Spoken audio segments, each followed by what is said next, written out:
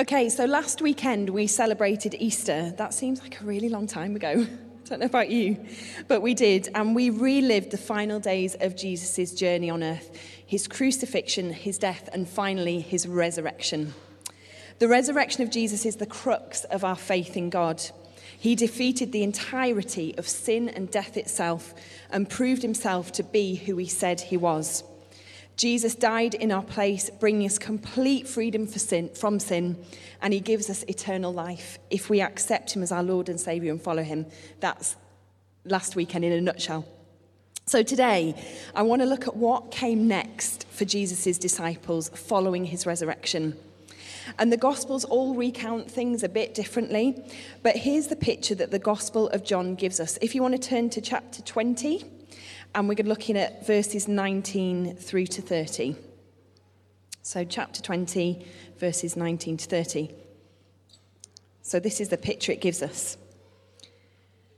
That Sunday evening, the disciples were meeting behind locked doors because they were afraid of the Jewish leaders.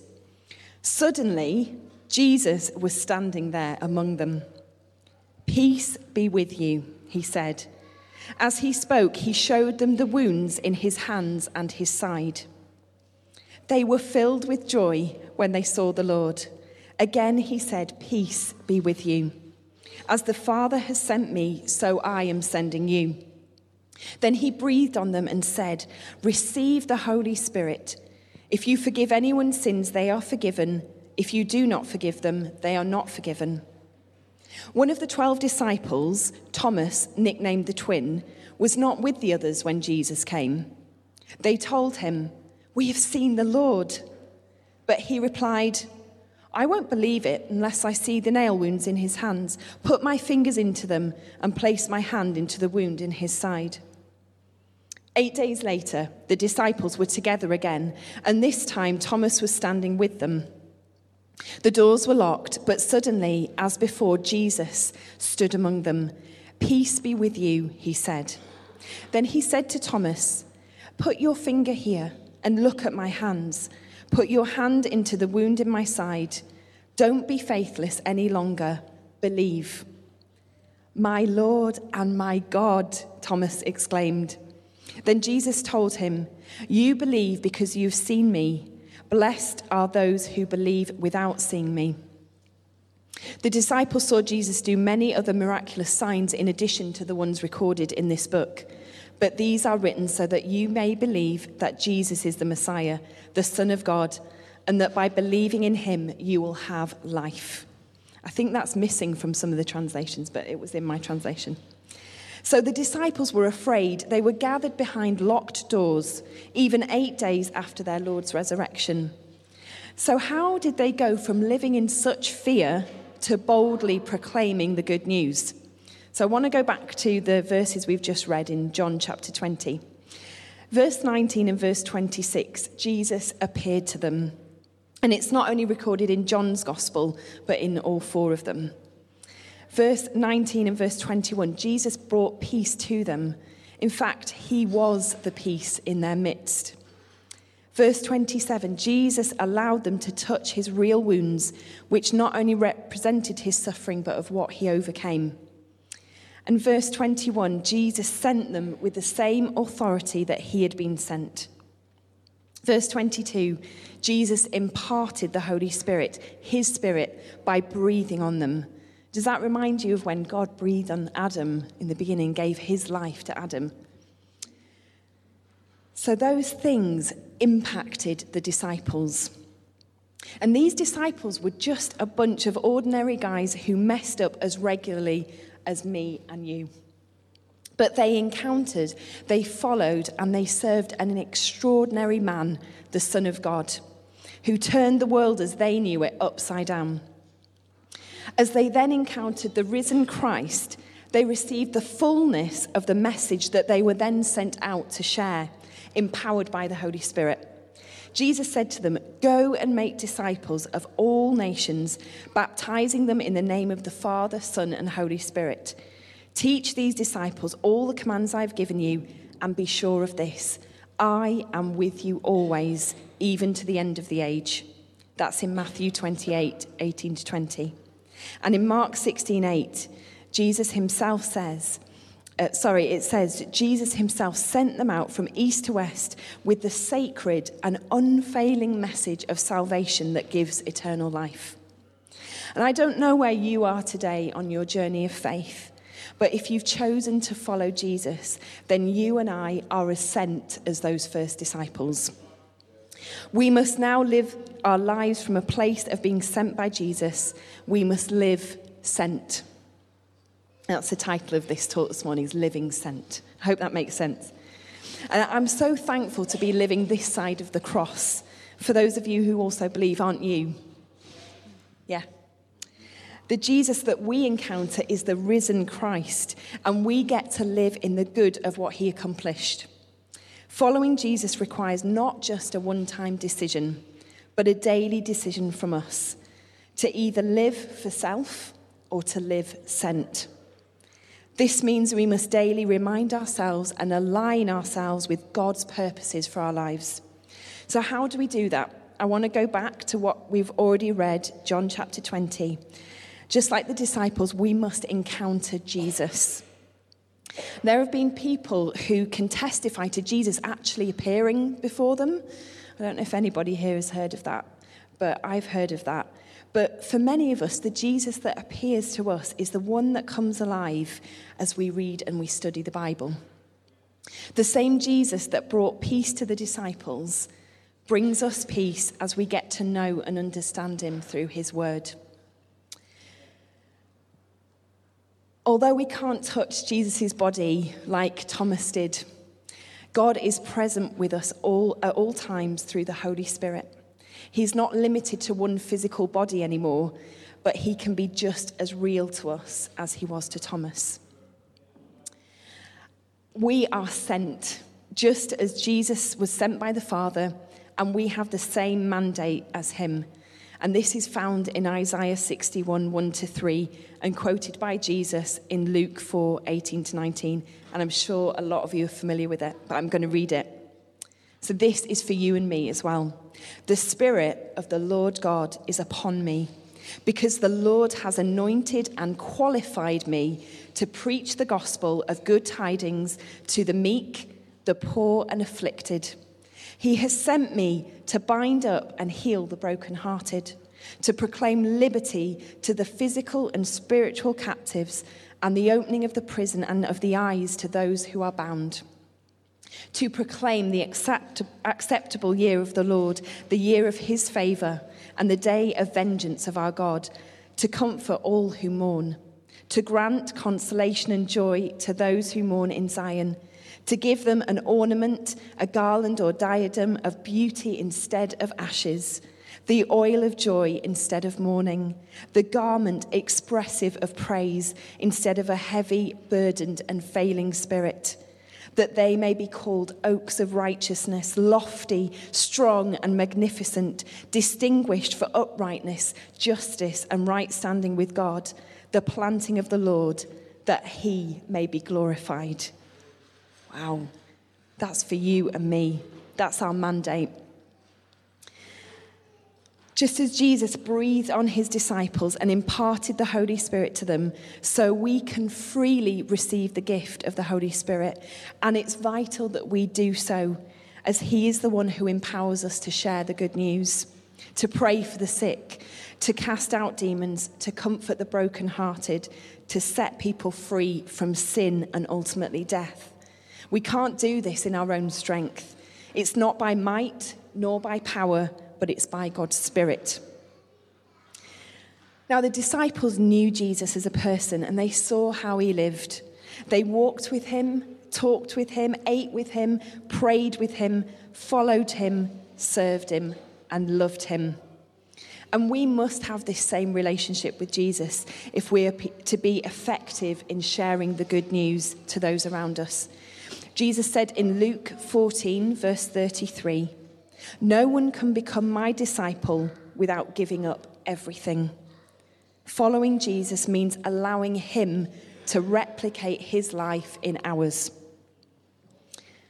Are we truly one of his disciples? Have we given up everything to follow him? Are we allowing him to replicate his life in ours?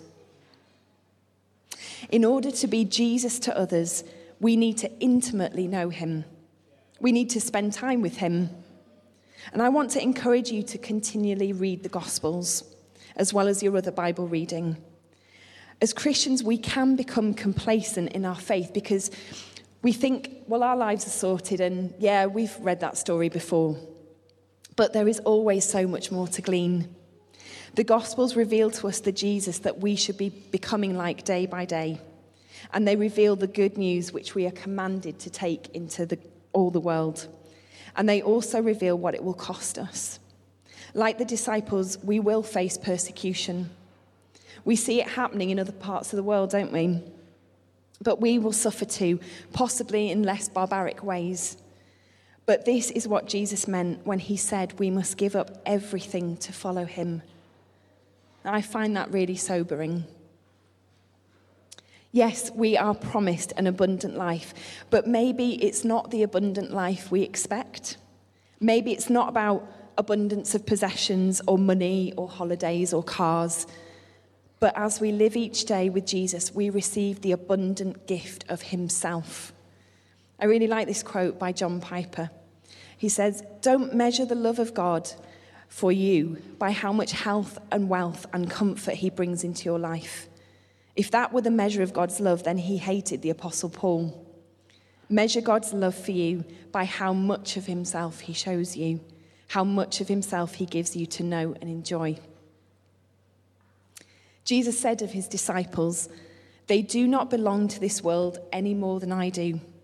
And as followers of Christ, we are not of this world, but we are absolutely sent into it on redemptive mission. We are called to be Jesus to those whom access to God has been denied or discouraged, to open the way for them to find forgiveness by showing the kindness of Jesus, his redemption and his hope. So living the sent life is all about being missionaries. We are on a mission. I do believe that God can specifically call people out to different parts of the world to share the good news and serve people there. But we are most definitely called to be missionaries right where we are. Think about what you do day to day. You might be at home, at work, at school or college. You may go to clubs, hobby groups, sports groups, exercise groups. You might use the bus or the train to get to work or to go to the shops. These are all your mission fields. I don't want to forget social media either here, because I believe that it is just as much a mission field as anything else. It's a very dark place, and we need to be there with God's light shining in that dark place. Now, my main mission field at the moment is the school playground. As all my kids are in primary school, and that means that there are still quite a lot of parents around who stick around. And I can talk to them and build relationship with them. And I also do a boot camp in my local park, which is another of my mission fields, literally. It's on a field. I'm also on Facebook, and I write a blog. And I believe that those places are where I can communicate the good news. It's not rocket science. Be you, becoming more and more like Jesus, wherever your feet and your hands take you. Let's be prepared to also go where he leads us, which may be places we don't usually go to or live. If he tells you to go to Outer Mongolia, go, after seeking wise counsel, of course. I want to encourage us all to be creative in our telling of the good news. Think outside the box. Don't try and replicate how somebody else does it. We can be inspired by people, can't we? But don't try and replicate that, because you are you.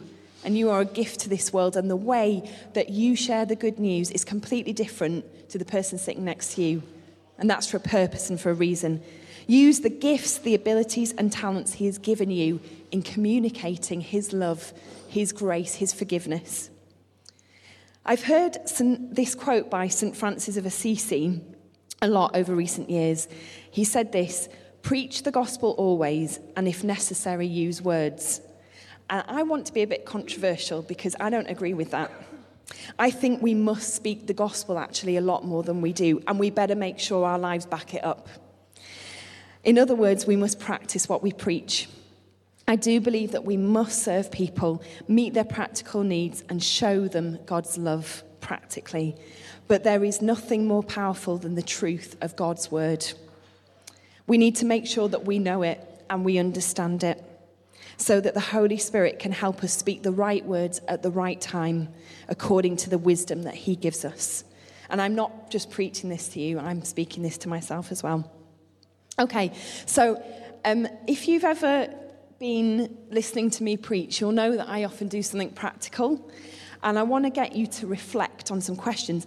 And the reason why I want to do this is because we can hear words, but sometimes it just remains up here, and I want us to really receive it in our hearts and really see how we can apply this stuff to our life. And I know that when somebody gives me a sheet of paper to take home, it will get put in a pile. And you might not be like that, but I am. And so I want to give us some space, okay, while we're here, space and time. So there's 5 questions here. And I want you to just think about those, reflect. There's a bit of space if you want to write anything, that's completely up to you. And then I'd really love us to get into 2s or 3s and just share one of those things that has kind of challenged you. And then for us to pray together into those things, okay. So the questions are, and if somebody could be handing these out for me. Oh, thanks, Rizan. So the first question is, am I a true disciple of Jesus? Have I given up everything to follow him? Question 2, am I allowing Jesus to replicate his life in me? Question 3, where has God placed you day to day? Where's your mission field? Question 4, what are you most fearful of in sharing the good news? And question 5, what skills, abilities, and talents has God given you that can be used to creatively share the good news? Okay. If what's been shared this morning has challenged you or provoked you or just spoken to your heart, I just want you to stand while I pray. Don't feel any pressure to, but if you have, just as a response to God this morning, but I'm going to pray for us all. If we just shut our eyes, I won't shut mine because I've written my prayer down, but okay. Father, thank you that through your Son, you have made a way for us to experience the fullness of a relationship with you. Thank you for the purpose that you've given us in life to become more like Jesus and to share the good news of who he is and what he has done with those around us. Thank you for equipping and empowering us by your Spirit. Thank you that we don't have to live by our own strength, but everything we need is found in you. I pray that boldness would come upon the people gathered here, that when tomorrow morning arrives, they would remember the word that has come and that you'd help each one to live sent. Father, your kingdom come and your will be done in us and through us. Amen. Amen. In this house, we are real. But we also make mistakes. And when we do, we make sure we say sorry. We give second chances to anyone. And we also have lots of fun. In this house, we definitely forgive. We also do loud. We give the best hugs. We are family. And in this house, that means we love.